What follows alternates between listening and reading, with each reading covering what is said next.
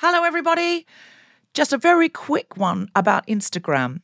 If you're on it, Meta, the parent company, is reducing the number of political posts visible to users on their feed. This is a real thing, not a hoax.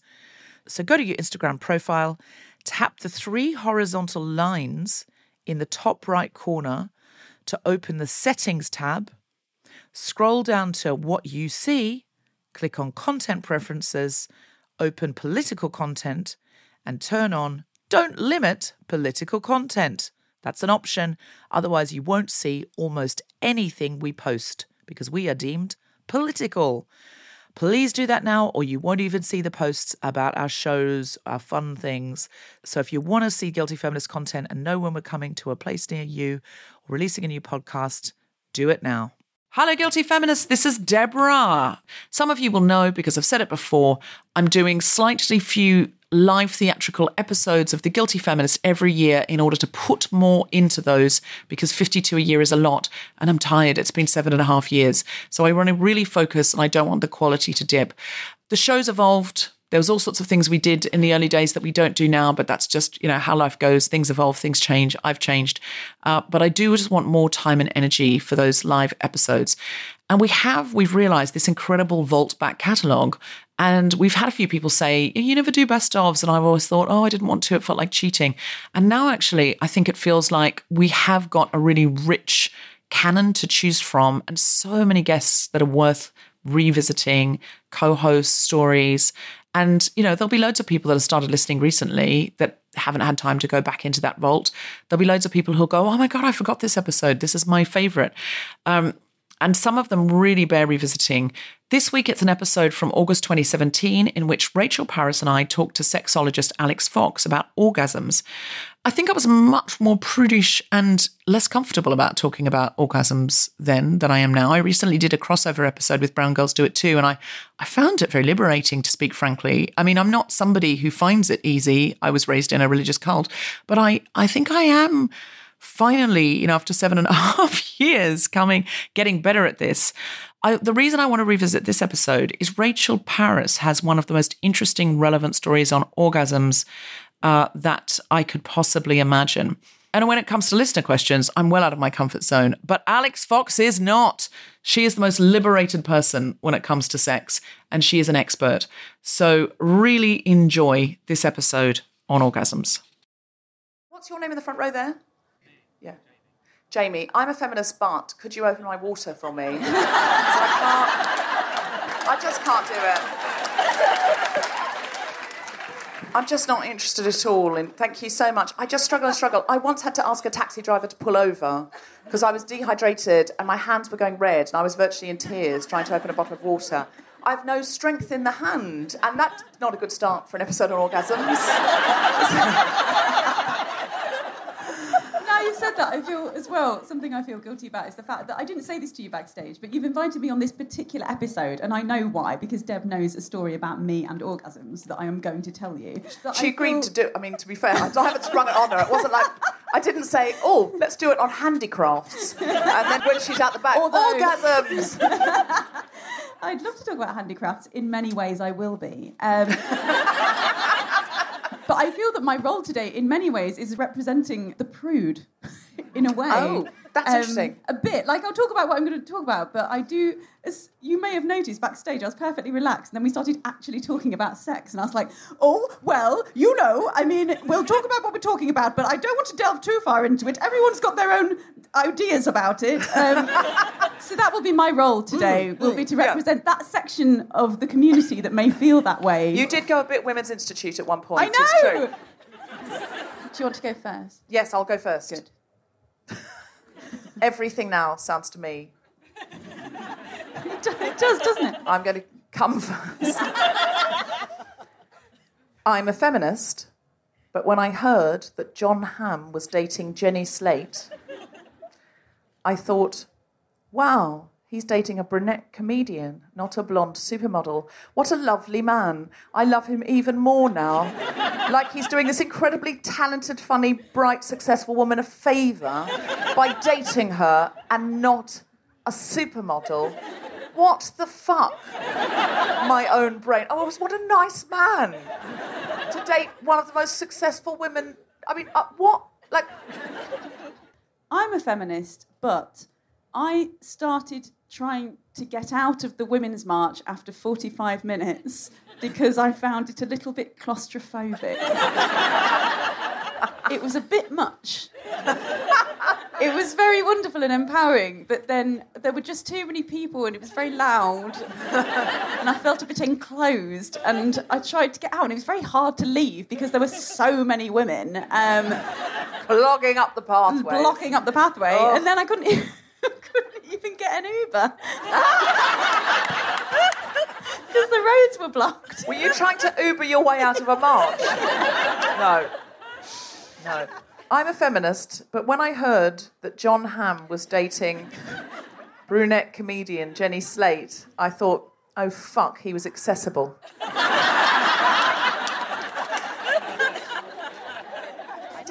Who saw that coming, though? I didn't see it coming. I didn't know. I would have made more of an effort. I would have given it a good go if I'd known that. I'm a feminist, but I find... Sorry. I don't know... OK, I'll just say it. I'm a feminist, but I find men fixing things like shelves and opening water bottles a huge turn-on.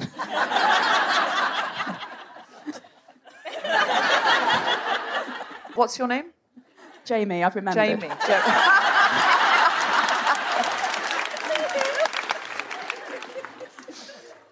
Handymen. Handymen.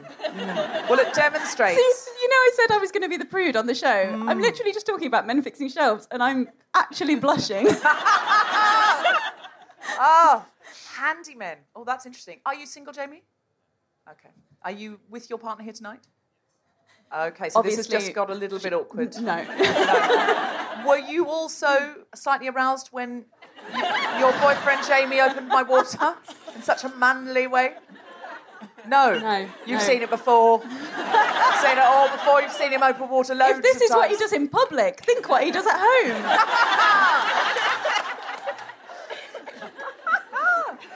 I'm a feminist, but when I heard that John Hamm was dating Jenny Slate, I decided not to read anything about it because it could be made up and it's just salacious celebrity gossip. And then I read all of it. Like every single thing I could find. I mean, it's probably not even true. They probably just went to a movie together because they're making a movie together or something and they were like, oh, we should see this. And then on the way out, he just put his arm around her to be chivalrous and guide her. Chivalrous. In a Mad Men-y sort of way. He just sort of guiding her away from the paparazzi. I don't know. It's probably not even true. It's like you were just writing really tame erotica. That's the kind of erotica I write. That's my fan fiction. It's basically, my porn is just really men in well-cut suits. Really, I don't find... Oh, I don't go for a suit. Okay, how about this? Different tastes. A man in a kilt playing with a puppy. Strongly agree. Do you know what I mean? Strongly agree. A man in a naval uniform playing a grand piano. Do you see where I'm going with this? Yes, I do, and I like it. White tie, smoking a French cigarette on a garden gate. These are my fantasies. None of them involve nudity. Okay, fireman. Oh. Holding a baby. It's a standard one, I know. It's not exactly niche, is it? No, it's not niche. There's hardly any puppy kilt calendars. We should make one. Jamie, would you be in a puppy kilt? If we needed you to... If we needed you to, would you do a puppy kilt calendar, Mr. July? If the puppies were cute. High standard of puppies. I'm a feminist, but I would almost certainly have plastic surgery as long as no one found out about it. That makes me think you've already done it. Oh, no. How annoying would that be if people thought that you had and you hadn't even would you have plastic surgery? Face? But thighs, bum? What? Anywhere, really. Just a bit. But not yet.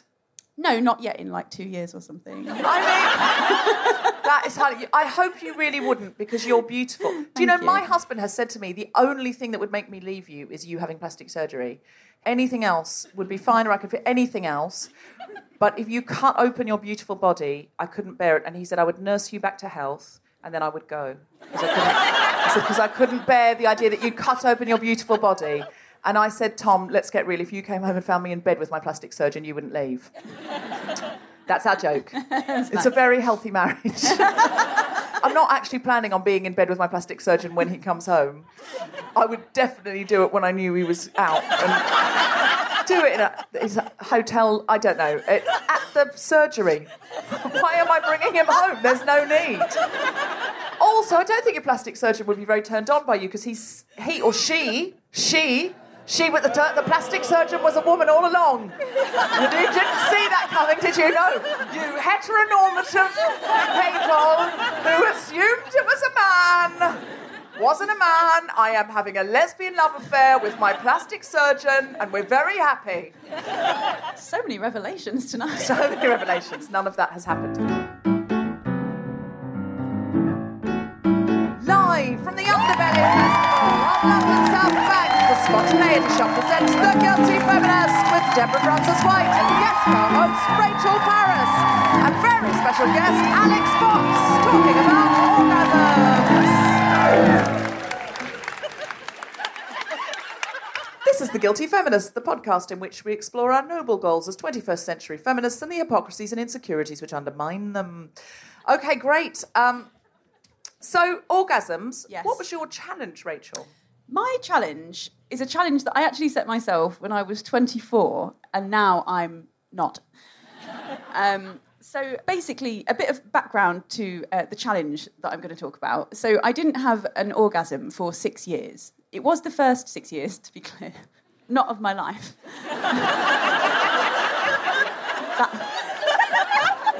That wouldn't be a story, would it?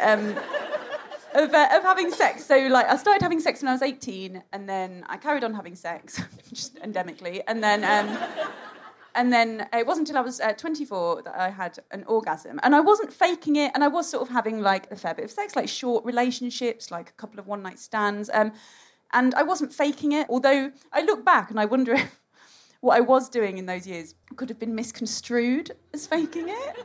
Because, you know, a few of us have had sex here, haven't we? About a third of the audience has had sex. So, you know, if you have had sex, like, it does cause you to make some... Even if you're not in the middle of an orgasm, it does cause you to make some noise, doesn't it? You know, it does, doesn't it? Like, if someone comes along and, like, you know, puts a peanut up your nose, or a hula hoop on your finger, whatever the metaphor is, you know, you're like, oh... that's up there. It might never come out. So I was making noise. It's not like I handed these like men a card at the end, a laminated card that said, I categorically did not have an orgasm just now. I've had them made. But so I hadn't had an orgasm because I didn't know what female orgasm, how it worked or what it was or that it was a thing. Because like when I was growing up, I don't know about any of you, but like at school, like in education, like you say, all they talked about was how not to get pregnant, which I continue to absolutely nail. Like they didn't talk about female orgasm at all. They didn't say that it was a thing that existed. The words literally weren't said by anyone. Or B, a thing that doesn't happen automatically, because obviously it doesn't happen automatically. I know some women come very quickly and very easily, and that's wonderful. You know, statistically, 3 of you are coming right now. And if you are, do tweet Deborah afterwards. But for a lot of women, it's something you need to practice, you know, to get comfortable with your body and find out what works for you. Something you need to practice just sort of like by yourself over years and learn how it all works, like Etch-a-Sketch or something. So anyway, I was 24. There wasn't any particular event that made me do this. It was just like enough is enough. I do remember my flatmates were away for a few days, so I kind of had the flat to myself. I didn't know what I thought I was going to do. So I went to buy a vibrator from Ann Summers, which was interesting. Sort of like a punk Helen Mirren would like come up and you'd be looking at the vibrators on the wall. She'd say things, critiques of the models that I didn't even understand. Like, thorough.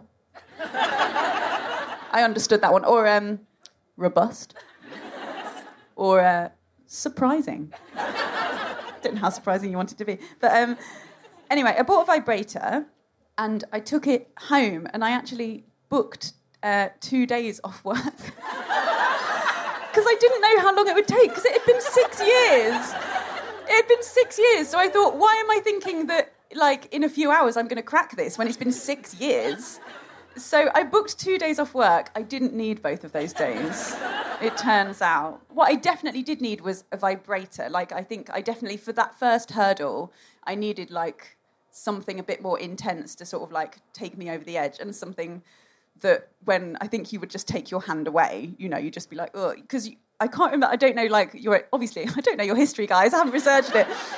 If you can remember, like, before you've got used to having an orgasm, it's a bit a strange feeling, like a little bit too intense sometimes, and that is the point where I would always stop, or push someone's hand away, or leave the room. Anyway, so I did it. I got a vibrator, and I just kept going, and there were moments where I would just stop and be like, I don't like it. But for Al, it took about, like, 4 hours, not constantly on, but I've kind of stopped starting. Did you have to change the batteries a couple of times? As I would think. No, it was a brand new toy. The battery life was incredible. But I did it, and I was just so incredibly relieved, because I had definitely thought that I was broken, that I just never would. I thought I would just be one of those women who just never ever would. You just couldn't. You just had to teach yourself. How did men respond, like, if you were dating someone new, did you say? Yes. If I was in a relationship after, like, a couple of months or something, I'd say, to try and take the pressure off, I'd say, just so you know, like, I never have. Doesn't take the pressure off. Doesn't it? Then you become like a bench that needs fixing. Which Jamie would enjoy, probably. You felt a bit like a sort of UNICEF outreach mission then. Would they kind of go, I can do it there. Yeah. I'll be the guy to do it. Don't you worry. And they weren't. Yeah. I was. Yes. Yeah. So it's actually kind of just getting to know your own body and spending time with yourself on your own without the pressure. I love the fact that you booked 2 days off work, because psychologically, then you've got the time, haven't you? I think sometimes if you say, well, this might take 2 days, then you don't get frustrated with yourself in the first 2 hours. Yeah, I think that is a huge part of it, is that I knew, and I think that happens in sex, doesn't it? When you feel like there's any pressure from any going away to a nice force. hotel sometimes. Like, oh, God, yeah. You know, when you've got like a mini break or something, and the hotel's gone to a lot of effort to make it sexy. And you've got one night to have the best sex ever. Yeah, exactly. And you can't have it any other night, and then the night. So time and you've pressure paid is a huge for thing. it. That's the problem. You've sort of paid for the extra nice suite. Yeah. So if we don't have good sex here, we're just bad at sex. Yeah. We put a curse on the hotel. Yeah. It's exactly right. And I think sometimes we get frustrated if we can't do things straight away. Yeah, absolutely. And then we think, I'm no good, and we attach the ego to the act, whatever that act is. But it's hard to take orgasms not personally. Yes, it is. It really is, though, seriously. Like, the relationships that I've been in since then, even though now, like, I know more about myself and I have orgasms, which is great, but it's still not easy. And there's an assumption always at the beginning of a relationship, if someone can't please you immediately in that way, like themselves, without any help. And I'm always like, I'm very happy to help. I'm a very helpful person. And it doesn't turn me off to do that. But there's an idea of, like, if it doesn't happen immediately, then it never will. And that's so obviously... That is not true.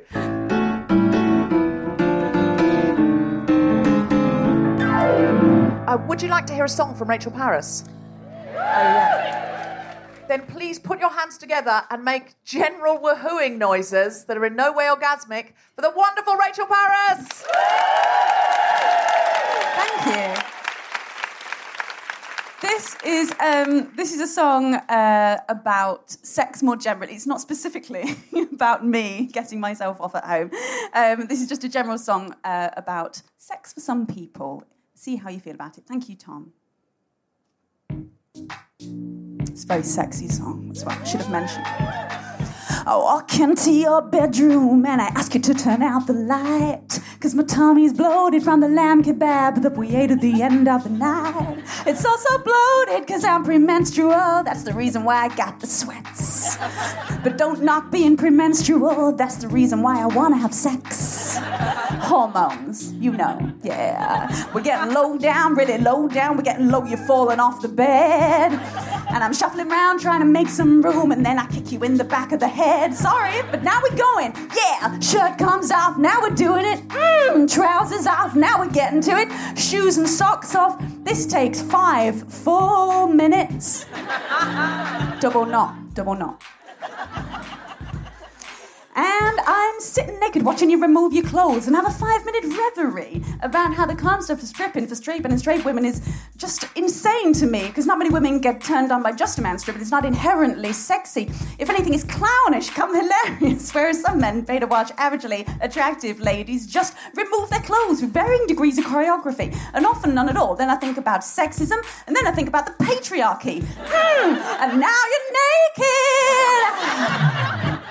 Totally naked, except for your knee support. Slow it down, slow it down, slow it down. Stop, just stop. It's gonna take some time. It might take 40 minutes or more for me to get mine, but you could put a condom on without me asking you to. It's clearly the most sensible thing to do. I don't want a tiny U or an STI. I love it when you do that, but you're on my thigh.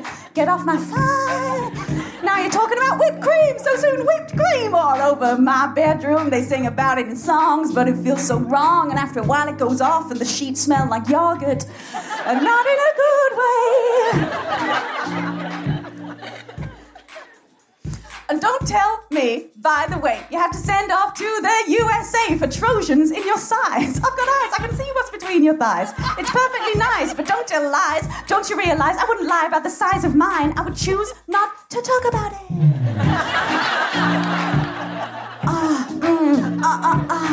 That was the sound of us making love.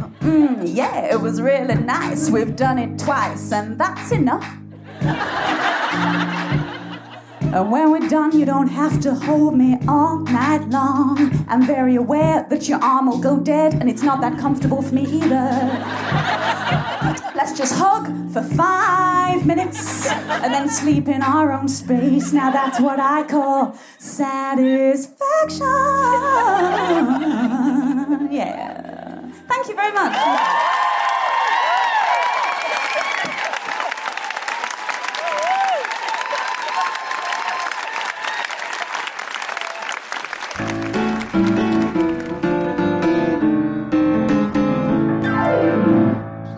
Welcome to the stage, Deborah Francis White.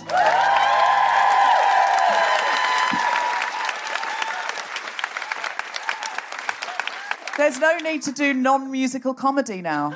I feel like I want to improvise a song. I must not do that. I sometimes think it's my biggest wonder, actually, that we don't talk about this more often, but that men have a part of their body that moves without their permission.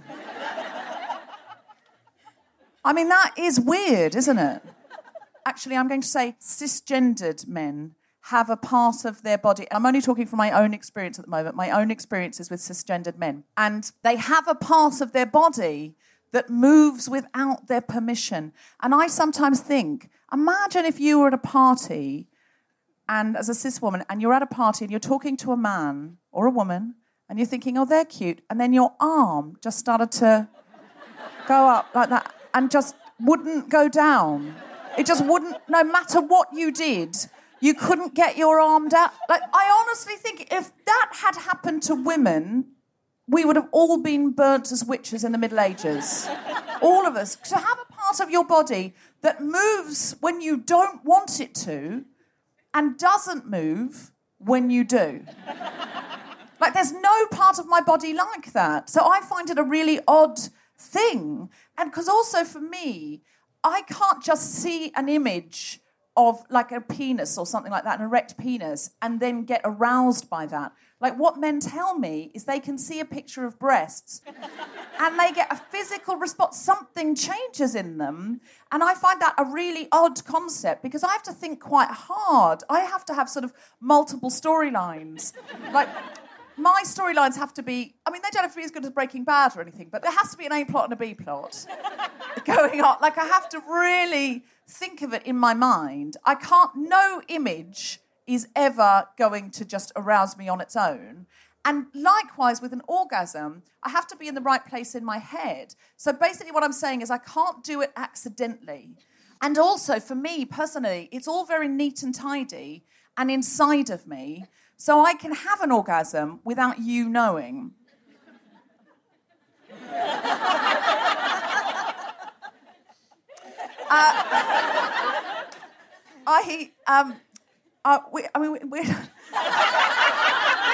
We talked about this on another episode, but I never really sort of talked about the story that a friend of mine was on a plane.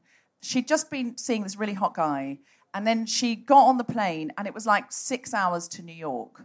And it was a long time if you've just been seeing a hot guy. And she was thinking about sort of getting back to see him, and she was really bored on the plane, as you are. And she said, so I just thought, I'll just do it. And I said, well, who was next to you? She said, it was a guy. She said he was a really handsome man, and that really helped. And I said, did the guy next to you realise? And she said, no, I don't think so. She said, I had a blanket over my lap.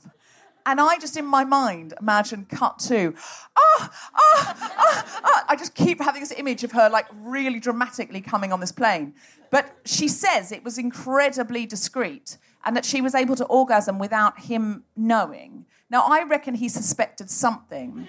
So I'm going to ask you now, if you've ever suspected the person next to you on a plane has had an orgasm, could you just go, Nobody here suspects anyone next to them on a plane has ever had an orgasm. Okay, so it's definitely possible to do it without anyone realising them. Because clearly people have done it. But men can't as much. I know this because a friend of mine's a flight attendant, and she said in business class they have to ask men to stop all the time. Yeah, it's one of their main jobs. That's what she told me, is the main job is to go and say, excuse me, sir, no. Whereas women in business class clearly can, because, I mean, I think as long as you're by the window, don't do it on the aisle. But if you're by the window in business class, you absolutely, clearly could, because it does take very minimal movement. And this is one of the things, the patriarchy gets nearly all of the good things, and women often get that sort of second-class citizen, you know, whatever's left over. But in terms of orgasms, no. These are some things that the patriarchy forgot to steal.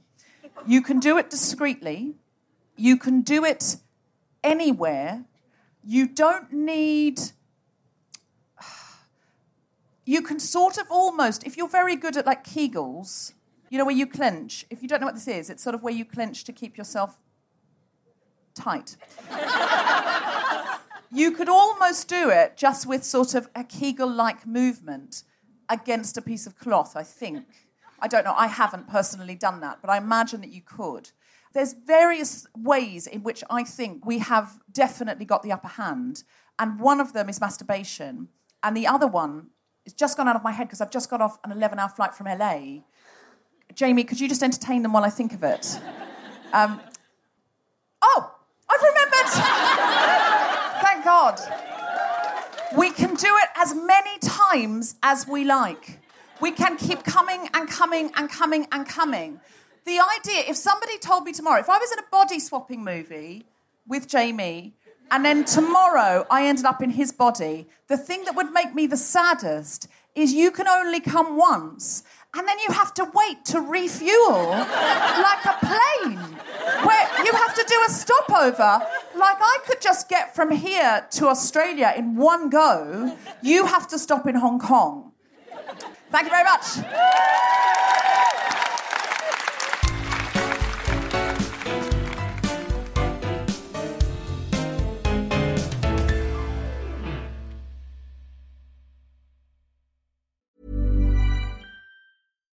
When you make decisions for your company, you look for the no-brainers. And if you have a lot of mailing to do, Stamps.com is the ultimate no-brainer. It streamlines your processes to make your business more efficient, which makes you less busy. Mail checks, invoices, legal documents, and everything you need to keep your business running with Stamps.com.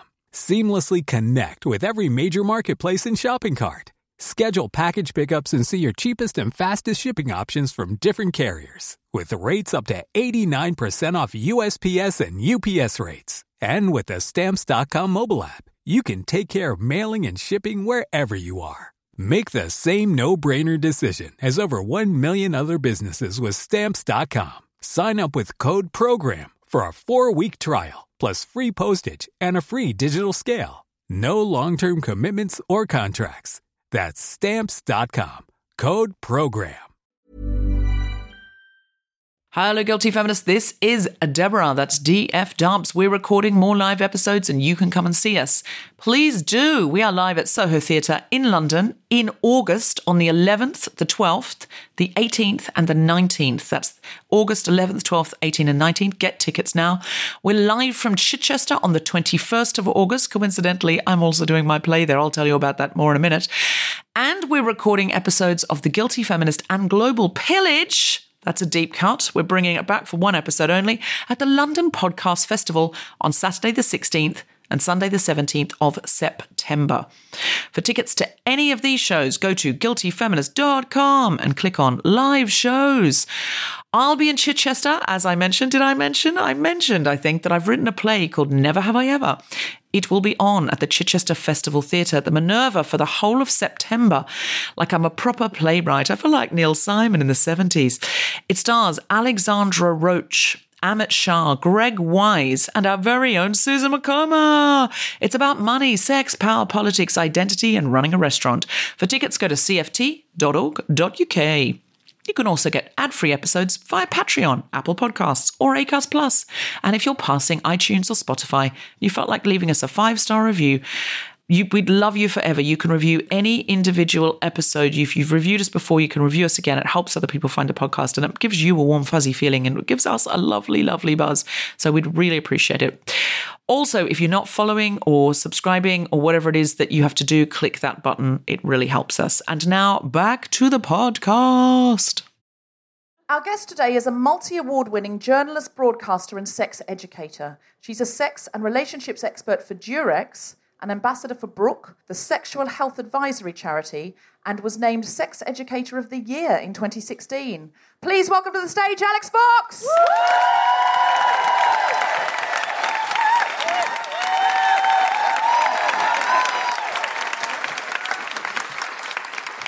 Hello, superhumans. Hello, Alix. So, orgasms. If we're having a problem having an orgasm, is there any advice that you can give us? Unfortunately, there are a trillion, zillion, gazillion reasons why an orgasm might not come on demand. One of the things I hear about a lot these days are people struggling to orgasm because they're taking SSRIs, selective serotonin reuptake inhibitors. My God, that was a mouthful. And trust me, I give a lot of mouthfuls. Hi, Mum. Hi, Dad. Yeah, a lot more people these days are taking antidepressants. And whatever gender you are, they can, although they can elevate your mood and make life a lot easier in lots of other ways, they can make it very, very difficult to orgasm. I actually recently spoke to a wonderful girl in the States called Krista, who had this very problem. She found that SSRIs were doing wonders for her day-to-day life, but they'd put her bedroom activity right down in the doldrums. Her vagine just was not dancing the flamenco like it used to. And that was antidepressants? Yes. Like something like Prozac or something like that? Yes, yeah, exactly. Fluoxetine. And in an attempt to try and make herself orgasm again, she tried a huge variety of sex toys. And the one that she found that worked for her was a very appropriately named magic wand.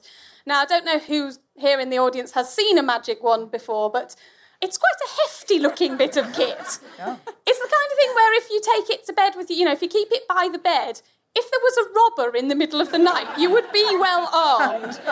Lots of them are mains powered. I've got one, in fact. Is this a toy? It's a toy. It's a very, very strong vibrator, and that worked for her. But during her quest, she tried lots of other vibrators, some of which weren't so successful for her, so she experimented with other ways to use them. And she actually discovered that if you're suffering from a migraine or if you have blocked sinuses, just running a small bullet vibrator around your eyes and over your face can release phlegm quite nicely. Although you do look like you're wanking off your own head. Okay, so toys in general... If there was going to be a headline for this podcast episode, wanking off your own head... Yeah. got to be it. Surely, yeah. While If we're this was talking Alan the- Davies Untitled, I think we'd have just found our title.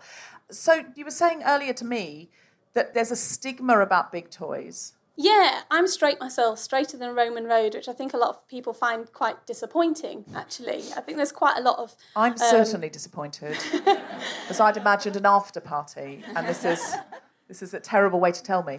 Sorry, go on. Well, I think there's a lot of pressure on... I should say, I don't really like the name sexpert. I prefer sex spurt, because that's how most of us came into being in the first place, right? But yeah, I think there's quite a lot of pressure on sexperts to necessarily love all of the things that they talk about or to have experienced everything. And that's impossible for just one person. So it's part of my job to talk to other people about their experiences and what makes them experts. And recently I spoke to a lot of women who have sex with women.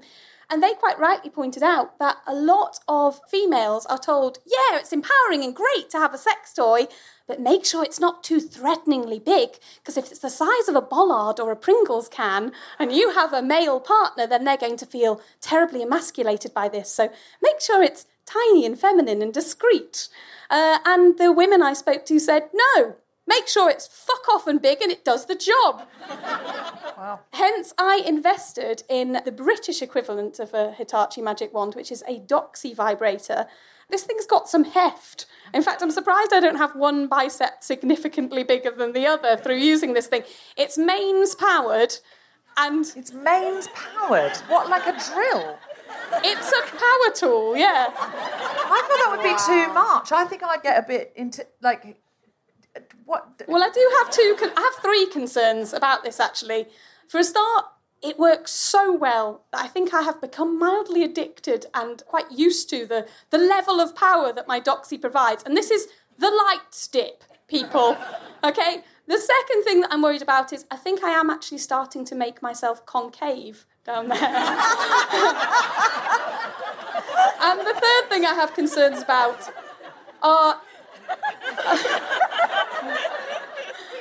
I moved house in January and I now share with a flatmate, so I have to tactically wank when he's out because I'm not a subtle wanker in any way. As the audience will know, I'm not a subtle wanker. I've got neon hair. I look like Lisa Simpson finally hit middle age. I look like I live too close to Sellafield. So there's nothing subtle about me. But yeah, the toys I like to use can be quite loud. And I thought I was being discreet enough to get away with it until the neighbour mentioned that there was quite a lot of noise. And I said, oh, we've got builders in remodelling the kitchen. And now the neighbour keeps asking to see the new kitchen. Do you sound like a kitchen remodel? Because that's a very specific sex noise, isn't it? Okay. Well, you were talking about women not making noise or not making noise during sex before. This applies to people with penises too. In fact, I used to date someone who suffered with depression and he took SSRIs and they had that same effect on him that they made it quite difficult for him to ejaculate. When he did, the sensation was so overwhelming that he couldn't stop himself from making noise. And my nickname for him was Thundercat, because I don't know whether anyone remembers Thundercats, but you know Lionel used to go, thunder, thunder, Thundercats, ho! Every time. Like a bear being stabbed with a trident.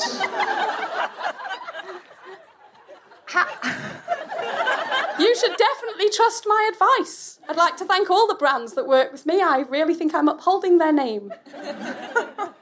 You talked in an article about things we could learn from, like, that everybody, queer and straight, can learn from the queer community. Sure. What are those things? What can we learn from the queer community? Well, one of them, as I've just said, is don't be afraid to pick the toys that work for you rather than the toys that you think won't intimidate somebody else. Pick what makes you feel pleasure rather than being too concerned about putting on a show. If you are worried that your partner might be intimidated by a toy you want to use, try giving that power to them. I've found that saying, oh, this Magic Wand toy, it can get me off through my clothes. And suddenly they feel like a magic cunt conjurer who can perform incredible feats.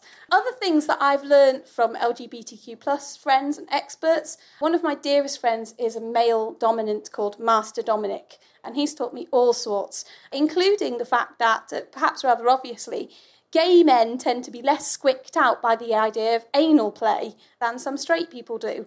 He made the very good point that playing around with someone's butt, and when you were saying I'm a feminist butt before, I was thinking I have a feminist butt, and it's very widescreen. He made the point that butt play doesn't have to be penetrative. You don't have to put anything inside of anything, in fact, for it to be good sex. You can go all round a round of roses, in fact. Ring a roses. Other things that I have been taught are, recently I've been really looking into toys for people with penises, because I think although it's seen as quite a standard, empowered, but quite normalised thing these days for most people with vaginas to own a toy, you know, quite frankly, my bedside drawer looks like Watership Down. There are so many dead rabbits in there. And no one so far has commented on this. But if you...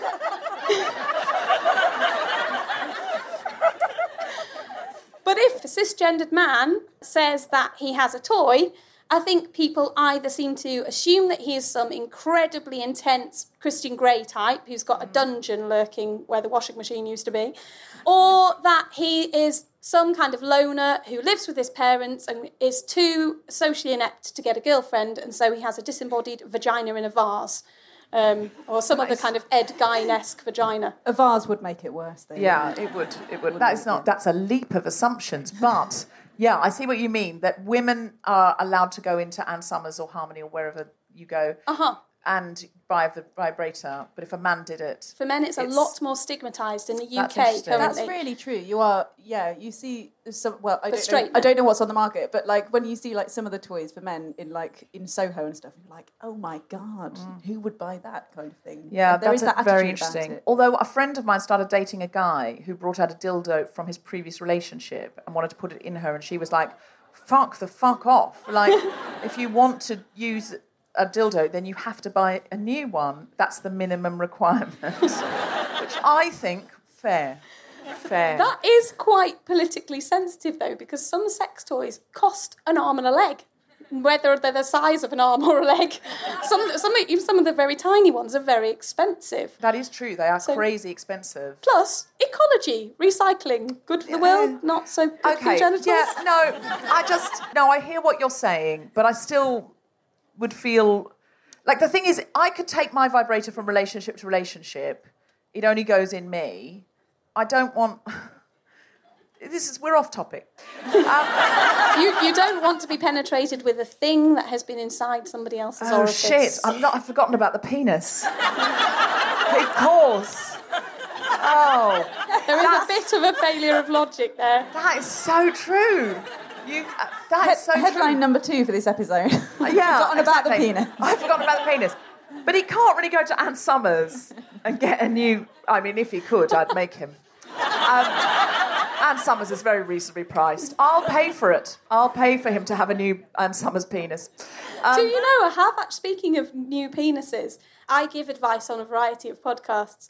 And one of them recently, I get a lot of letters from men who have been circumcised, cisgendered men who've been circumcised, who are worried that the sensitivity of their penis has been compromised as a result.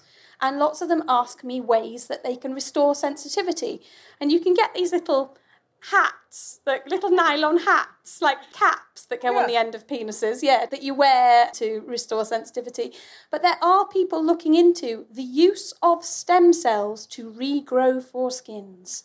And you can potentially have a skin graft from elsewhere on your body to create a new foreskin too. Good to know. You said there were 70 ways that we could orgasm, that a woman could orgasm. What are those ways?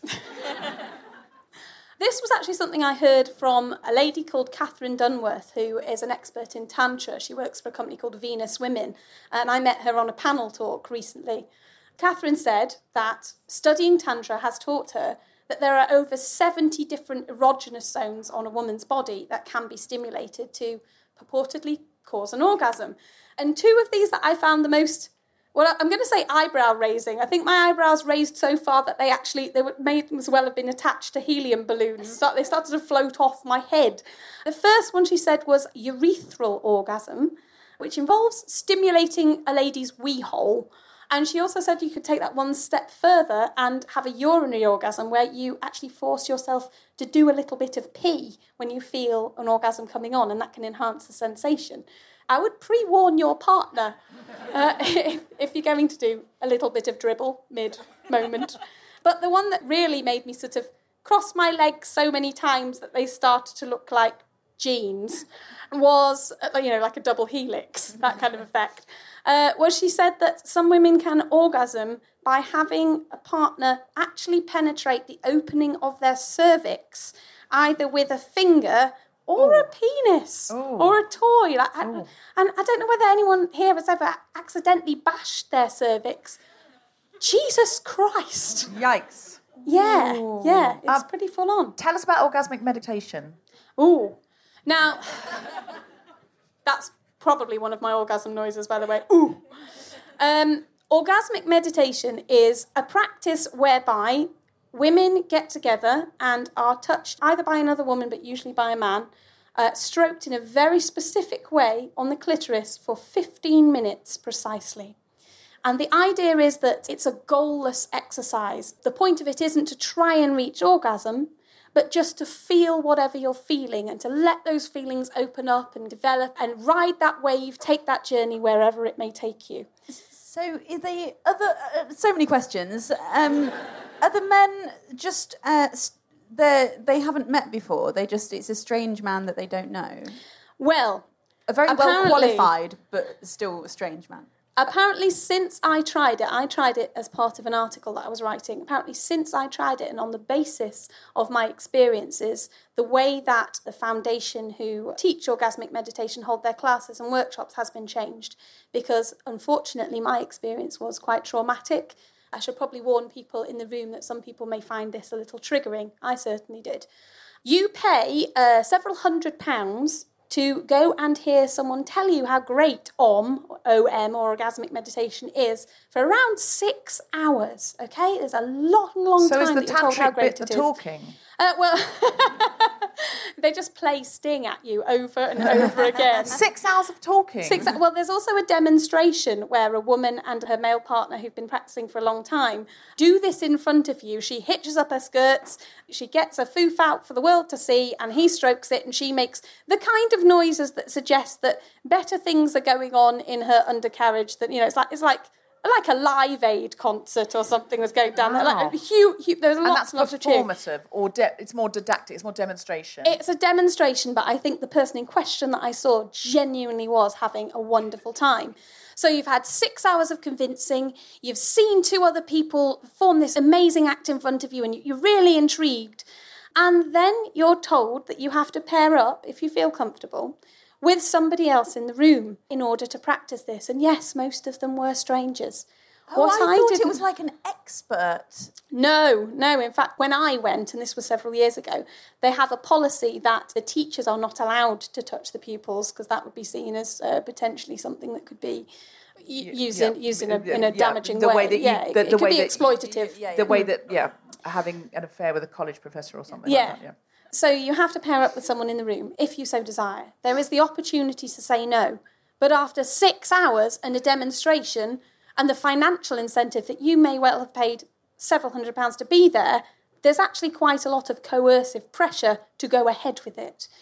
What I didn't know is that everybody else in the room had already been to a previous kind of meet and greet and get to know each other, apart from me. Networking event. Yeah. So they'd all kind of previously picked their partners. I hate networking events at the best of times, but that's pressure, isn't it? Do they give you a name badge and half a glass of warm white wine, like at normal networking events? Everyone had already checked out everyone else's LinkedIn pages, I think. So I ended up with the one person in the room who I had mentally pegged as the one I really didn't want to get together with.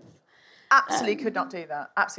That is awful. That is really... There was also some journalistic pressure on me. Of course. With this, I'm not saying you shouldn't have done it. I'm just having a sort of I don't think I should have done it. I'm having a visceral tightening. Yes. Which actually brings us to, I can never say this word, vaginismus. Vaginismus. It always sounds like an orgasm at Christmas to me. Happy vaginismus. Get the fairy lights out. I think it sounds like a rodent. Like dormouse, vaginismus. Oh, that's interesting. For me, it sounds like all my Christmases have come at once, but it doesn't mean that. No, quite the opposite, in fact. Vaginismus is a condition whereby it's partly psychological, but it becomes physical. It involves a woman's vaginal muscles clamping up with such force that penetration with anything, be it a tampon, a finger, a penis, a toy, anything becomes so painful that it's pretty much impossible. And the reasons that lead to a woman being stricken with this condition can be extremely complicated. They can be linked to trauma. You know how you clench up sometimes when you're worried or nervous or stressed about something? Some people get so clenched up in their minds about something sexual that their body reacts in kind. And then that can be very difficult to undo that tightness even when you want to later in your life. On one of my podcasts, Close Encounters for The Guardian, I talk to people about their sex and relationships and their sexual lives.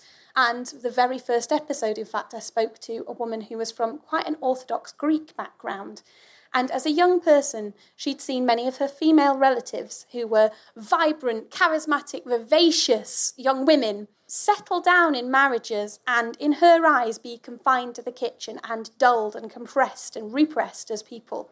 So she began to associate the process of growing up with the loss of her liberty. And she became very, very frightened about growing up. She said that when she went through puberty, when she started her periods, she went to bed and just decided she was going to try and block it out. She did not want to grow older. When she hit her 20s and decided that actually she was quite happy being a grown-up and that she'd like to start a sexual relationship, she found that this fear of growing older had been internalised to the point where her vagina had clamped up.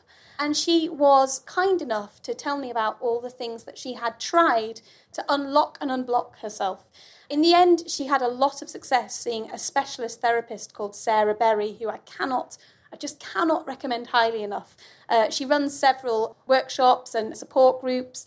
She used to do coffee mornings and things called Fanny's Rule, where women would get together and talk about their undercarriages and the potential challenges that can arise henceforth from such things. But one thing that this interviewee told me that really shocked me was that she did some internet research into vaginismus and she found various chat rooms where people were discussing it. One woman, in an attempt to numb the pain that was being caused by her attempts to have intercourse with her partner, had used Bonjela on her vagina to try and desensitize it. This is something we need to talk about more. People are using oral gels on their lady gardens in an attempt to solve these issues. And yeah, well, this is really why it's a feminist issue, isn't it? There's been a long history of the male orgasm being prioritised. And it's partly because in order to procreate, you need a penis to ejaculate, but you actually don't need a clitoral orgasm in order to have a baby. So I think there have been whole generations where it was seen as sort of slightly unseemly. And I think when we talk about it as well, I always think when I was talking about it, because I talked about it in my show last year, like talking about women finding orgasm difficult, it's obviously like I've very much first-hand, I know that men can find orgasm difficult as well. Obviously, that sort of is a given. I know that that's the case, but I do think that there's more of the case of women finding orgasm difficult. Yeah, I don't know about that. I mean, the other thing, we can fake it, and I know we shouldn't fake it, probably, should we, Alix?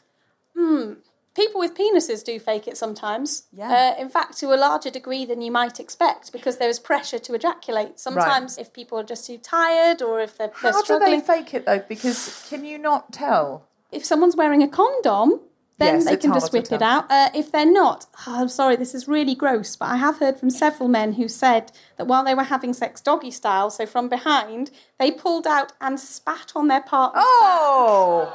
Questions from the audience. Anyone got a question? A good answer, though, to the idea of should you fake it, no, pretending to have an orgasm really just repeats a negative feedback loop because the person you're with will think you're having a wonderful time, so they'll keep on doing the same things and you'll never reach orgasmville. However, going through the motions of squeezing your body and breathing in a way that you would when you do come can actually bring an orgasm on. So that's more like a fake it till you make it. Yeah. So do the things with your body, but don't do them for your partner. Do them in order to sort of suggest to your body this is where you'd like to go.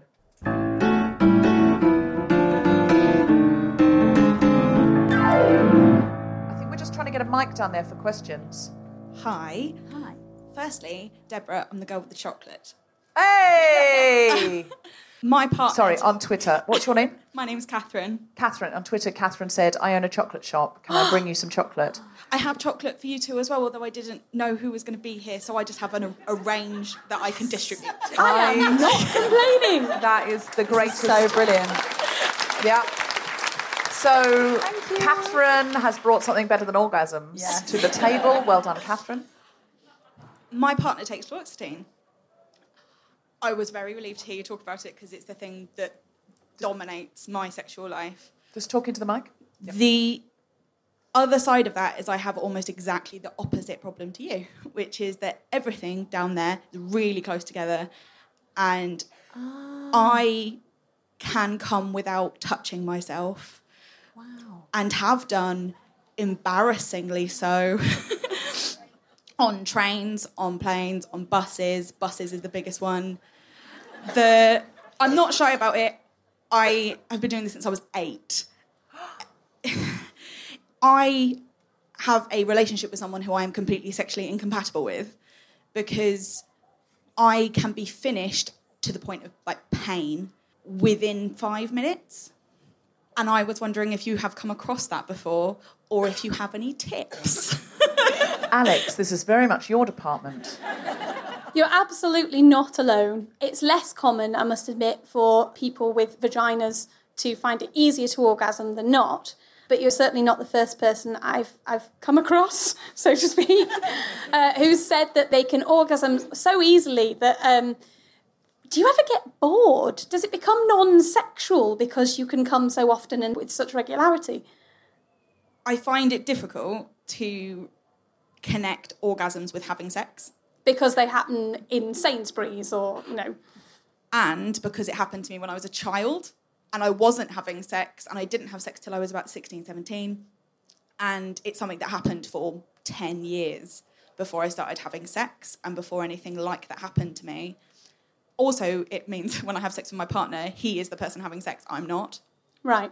I think to unpack the link between your sexual feelings for you being quite intrinsically and potentially disturbingly related to childhood, I'd recommend going and chatting with a great counsellor about that. I'm sure you have spoken about this with your partner, but if you are able to, then it would be really brilliant for them to be able to understand your point of view. Apart from that, can I ask, what genitals does your partner have? A penis. That makes life kind of a little bit easier in some ways. I think often foreplay, I hate the term foreplay, by the way, because I think it frames intercourse as the main event of sex when it doesn't have to be. I don't use that voice in the bedroom, by the way.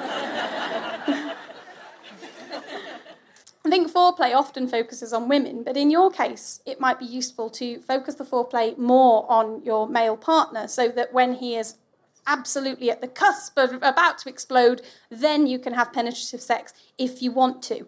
Have you heard of Tenga eggs? No. I am about to suggest that you use a yolk to wank off your bloke. Okay, these are a Japanese toy. We spoke earlier about how in the UK, male masturbation toys are viewed with some stigma. But in Japan, there is this brand called Tenga who make toys for people with penises that don't look like vaginas. In fact, they work with the quite highbrow artists. They've done a range of toys with Keith Haring, for example. They have their own energy drink over there. They're really normalised as a company. And they've just... Honestly, I've just got off a plane and it's a lot, isn't it? It's a lot. They have their own energy drink.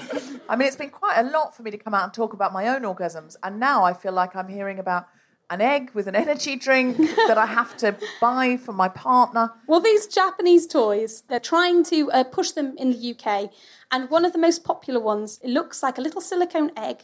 It's soft and stretchy and squidgy, and it's got a hole in the bottom. And how you use it is you pour a little bit of lubricant into the hole, pop it on the end of your partner's knob, where it will look uncomfortably like a squid about to eat. So you have to kind of get over that, unless you're into tentacle erotica, in which case your dreams have just come true. And then if you or he use your hand to slide that up and down his shaft like you were giving him a normal hand job, What's different about this is inside each egg, there's a different type of texture. So some of them are knobbly, some of them are wavy, some of them have ridges. I'm really sorry I brought it up, Deborah. I'm delighted. It's a great way of you being able to give him a new form of pleasure that's likely to get him very excited very quickly, and then you can literally and figuratively meet in the middle when you're both ready to roll. So that might be one solution. But if you want to, let's talk afterwards about others. Do we have any other burning questions? Yes. If you have a burning question, please go to a GUM. Yeah, we might need to refer to you over here. Yes. Hiya. So I kind of have the opposite problem to Catherine, in that I've never had sex, but I have had quite a few orgasms, courtesy of myself. That was me fist pumping you for triumph, not trying to suggest that you're fisting yourself. No, funnily enough, not. That's fine if you're into it, though.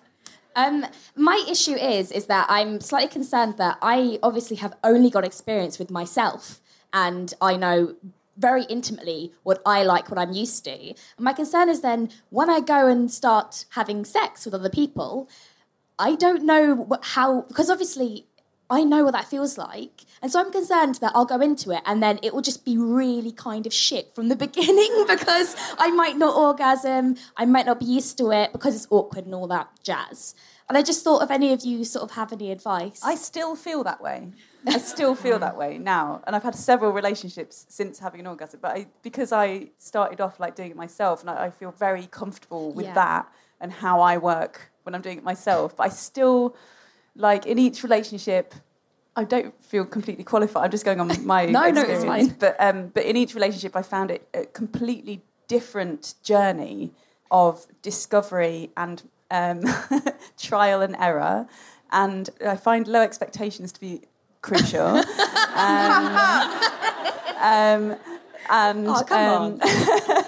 On both sides. Yeah.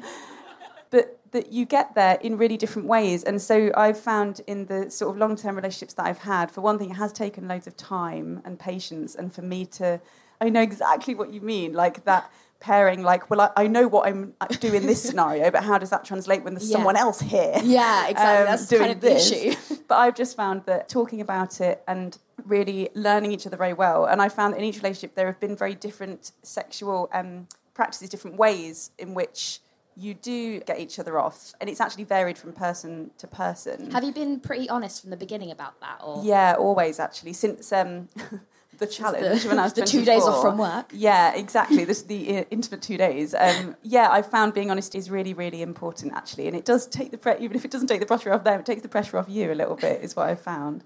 I had sex very late because I was in a cult, and so... and it wasn't one of the good cults where they encourage it. It was one of the bad cults where they don't allow it. And that's not okay to say, is it? Good cults. I've made out that sex cults are good cults. That was me trying to be flippant, but actually being incredibly insensitive. No, I was a Jehovah's Witness, as I've talked about many times. Have you just punched the air in sisterly triumph there? Were you a sister? Yeah. Excellent. We can talk later.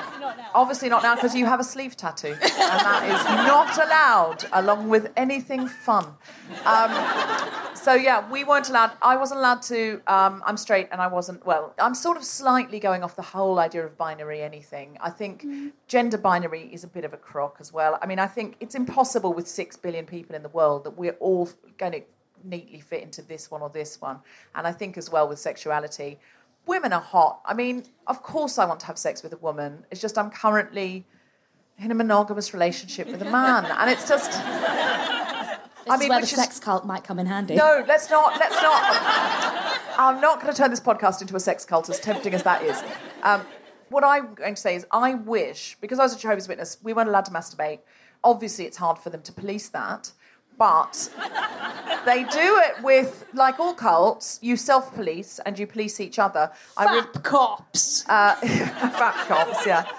I remember once being at a young brother's house, as we would call each other sisters and brothers, and he was probably 18, and he was sharing a flat with his brother, and I saw there was a Watchtower article about trying not to masturbate, that he had it all underlined, and he was studying with an elder like having a special weekly Bible study about how not to masturbate. And it wasn't funny for him. But as a woman, I hadn't started masturbating. And because I hadn't started, I hadn't got it going. And so when I've asked my former Jehovah's Witness friends, did you? All the men say yes, obviously we did, and then we just prayed about it, we tried not to, and we felt guilty, and we'd go through that cycle. But a lot of the women say, no, we never did, because we never started. We didn't have a starter for 10, basically. So I started everything very late, and I wish I'd done what you've done and got to know yourself before you started with partners. I think that's the greatest thing in the world, because I didn't know myself that well when I began. And then I think you're trying to do it in public almost, like you're trying to do it with an audience before you've had a rehearsal. I mean, I don't know. I'm in show business. That's how I think about it. Yeah, and now you've got the knowledge. Yeah. You take that with you. Do take your vagina with you. Go to somebody else and say, okay, I know what I'm all about. You do But this. they'll love that. There are techniques you can use It might that. surprise you. They may do things to you, with you, on you, for you, that surprise you and you find new pleasure with them. It's different being with a partner, but sometimes, even though you have a partner, if you do, it is a bit quicker and cleaner and easier to do it yourself, isn't it? I mean, it's less time wasting. There are some techniques that you can use to try and teach a partner what you already know so well about yourself. You're an expert teacher when it comes to your own pleasure. I always say that no one can really have their best sex until they're BBB. You've got to be your own best body buddy. Know yourself and know what works for yourself. That sounds unsexy to me, best body buddy. I'm automatically turned off for the rest of my life just hearing that. Well, to Says me the it woman sounds a bit turned on like by a sex BLT, so sex and bacon. Already I am turned on. No. Have you noticed that a lot of magazines, by the way, make all sex, it's got a sizzle. What is that? It's not a fry-up. Oh, well. One thing that you might want to try, if and when you find a partner you feel comfortable doing this with, is actually saying, I'm going to show you what I do to myself, and get them to vocalise what you're doing. If you're into sexy talk, get them to actually say what you're doing. Not only can that be quite an erotic thing to do together, but also I find that it actually goes into somebody's mind a bit better because you're kind of testing them on it. Oh, so it's like a GCSE quiz. Yeah. Sort of like flashcards. What do I like? Well, there is a flash. Yeah, like trying to learn French verbs. If you're a bit too shy for that, another technique I've called hide and peek. Ask your partner to leave the room and not come back for 10 minutes. And during that 10 minutes, you put on the music that makes you feel relaxed, you get yourself in position, and you start doing your thing. And then when they're ready, your partner can come back, just open the door a little bit and essentially spy on you. And it can help you feel like you're alone, so you don't feel quite so much like they're right there and, staring right inside you in a gynecological manner. And for them, it can be erotic because they feel like they're witnessing something quite personal and private, and that can be very exciting. So that works for some people. But like with many sex things, no one thing is going to suit everybody. So What do you think of that, Rachel? That sort of Why are you looking at I don't know. asking me as though you're like, I will definitely have an opinion. I don't know. I just want to sort of tie it As all though in you're at the like, end, well, really. Rachel seems like a natural voyeur. So, Yeah. I think that sounds quite nice, but I like to know if someone's definitely there or not. I'd want a heads up. Yeah. I'd want a heads up. What about a webcam in the other room? I mean, that might be. That would be not a fine. bad That's not a bad idea. Yeah. What can we call that? The Web and Deb. My favourite thing about this podcast, The John which the Ham listeners cam. can't enjoy, is Deb's facial expressions. Yeah, it's- all the way through all of these sexual practices has been absolutely hilarious. I find it hard. I sometimes think, what do I do with my face? And sort of like when I'm hearing something like that. Because I think I've probably got quite a low embarrassment threshold for this kind of thing. Yeah, I and have I as well. wish I didn't. If you push the boundaries, you find that new place. And I think I wish I was more Tulula Bankhead, more hedonistic, and I was sort of running little mini orgies out of my flat. If I were doing that, I'd just be in it, you know what I mean? I'm really comfortable on stage, for example. That's a lovely, fun, relaxing, wonderful place for me to be most of the time. I wish I was more like that about sex, and I think probably orgies are the answer. What you're clearly saying is that you want to start a sex cult. That is so obvious. Cult is too strong. Sect. A sex sect. And you said backstage you were going to say something about transgender experience, which I just wanted to ask you about. There are more and more transgender toys on the market actually now, sex toys which are specifically designed for people with trans bodies. There's quite a famous trans man porn actor called Buck Angel who's recently produced a toy for people who have enlarged clitorises. And there's also a great company in the UK called Hot Octopus. They made this revolutionary toy called the Pulse, and it was marketed as the world's first guy-brator, a vibrator specifically designed for people with penises. What's great about it is you don't have to be able to get an erection to use it. It can give people who either are suffering from erectile dysfunction or who have nerve damage or other forms of disability that mean getting a hard-on is hard, it can still give them orgasmic feelings. And they are about to launch their first toy that can be used for people with vaginas. So that's exciting. Wonderful. And you said also there was some kind of, if people are disabled, there was some kind of orgasm you could have through your scalp. Yes. I am good friends with a group of strippers who work specifically with people who have very advanced forms of paralysis, who are paralysed from the neck down. They also work with people who have visual impairments or are completely blind and other sensory impairments. One thing that one of these strippers does is that she wears very tactile clothes, so like a feather boa, or she's got a bikini that has different materials on each tit, so that when she's working with blind clients, they know what they're feeling according to the sensation of the material. And she anoints herself with different scents at different points on her body. I think there's a lot that we can all learn about sensory experience as humans there. It's quite imaginative. That's something that we can apply to our own sex lives, perhaps. And yeah, there are also strippers and sex workers who are working with people with severe disabilities who've learnt to give very, very delicate head massages and scalp massages and pinpoint nerve endings across the skull that can result in pleasurable feelings that are akin to an orgasm. Great. So that's the opener for my orgy. Yeah. Is because that's a sort of unembarrassing, we can all do it with our clothes on, the scalp orgasm. Yeah. I'm going to find out how to do that, Rachel, and I'm going to invite you over. I am there. I could see the way you turned to me then, like the way in cartoons they have dollar signs in their eyes. You just had like a sort of vibrator in your eye. I did. That would be painful. Absolutely.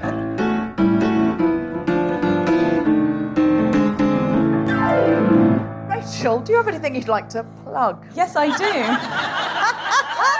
my God, I didn't even get that. Yes, I do. I'm doing a musical comedy and stand-up comedy show called Keynote, and it touches on all sorts of themes from giving speeches and feminism and everything, really. And that's on at the Edinburgh Fringe, if you're going up at all, from the 3rd to the 28th of August. Also, I'll be up there with a show called Ostentatious, which is on at 1:30 every day as well. And I'd love to hear from you on Twitter. I'm at Rachel Parris on Twitter. Please do get in touch. I'd love to hear from you. Alix, do you have anything to plug? Yes, please do follow me on Twitter. It's Alix with one eye, like Cyclops, and then Fox, like the animal that goes through your bins. I do a podcast with Ollie Mann called The Modern Man, where I have a section called The Foxhole, where every single week I answer people's sex and relationship questions. If you have a question you'd like to ask, you can go to modernman.co.uk and click feedback. I also do a podcast called Close Encounters. Season 2 is coming soon. And I implore you, if you would like some really solid sex advice, no matter your age, check out Brooke's new revamped website. It's also a really good place for resources for anybody who works with young people. We've got loads of free workshops and free training courses, and Brooke are doing fantastic work. Wonderful. And the thing I have to plug, we did a special podcast recording at our Leadership Day. People paid to come on the Leadership Day. Every other podcast is just out on the normal feed on Monday. But if you want this one, which is about negotiating, and our guest was a hostage negotiator, you have to pay £5. That £5 then will go into the kitty to make future events more affordable for a wider variety of people. And it's also a way to support the podcast. We don't do Patreon. We don't do advertising. It's completely free at point of use, although thank you all for coming and buying a ticket today. Also, please go to Global Pillage, globalpillage.net, which is my diversity-based comedy panel show. And if someone got a charity that they would like to promote and collect for tonight. Yes, somebody over there. Could you tell us your charity? What's your name? So my name's Daisy. Daisy, and what's your charity? So in the theme of knowing your own body, I work for a charity called Cop A Feel. We're a breast cancer awareness charity. Cop A Feel. So we try and raise awareness to get young people and women and men to know their own bodies and trust their own touch. And so, we go out into festivals and universities, and we have a wonderful team of bubettes who have been affected by breast cancer, who have had experiences in going to workplaces. And so, we just want to keep spreading the word. Super. So Copperfield today, if you want to donate some money to Copperfield on the way out, there'll be someone at that door and someone at that door. They're raising money to raise awareness, to get to know your own body, so that if you do have breast cancer or similar, you know the signs. Follow The Guilty Feminist on Twitter at GuiltFemPod. Check out our Instagram, instagram.com/TheGuiltyFeminist. Like our Facebook page, sign up to our mailing list to get notified as soon as a new episode is released. And please go to iTunes and rate, review and subscribe. It helps other people find the podcast. Thank you very much. You have been listening to The Guilty Feminist with me, Deborah Frances-White, guest co-host Rachel Parris, and our very special guest Alix Fox. The recording engineer was Chris Sharp. Music was by Mark Hodge. The producer was Tom Zelinsky from the Spontaneity Shop. Thanks to Tony and Hannah at PBJ Live and everyone at The Underbelly, as well as all of you for listening.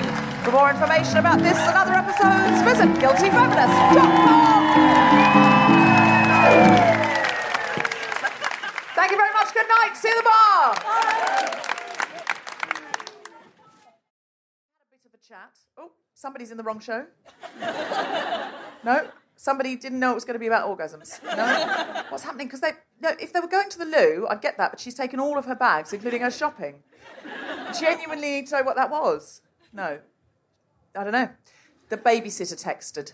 My friend was in... We did this show in LA with Rachel Bloom from Crazy Ex-Girlfriend. My friend was in the audience and she said, I was enjoying it so much. My babysitter texted me, Sally is in bed. She said, I quickly looked down and misread it as Sally's dead. And she said, I thought, that's got to be a typo, and just kept... She said, I honestly got a text saying my child was dead, and I thought, I'm just having such a nice time. I'm sure it's not accurate.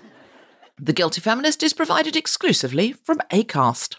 Find it wherever you get your podcasts.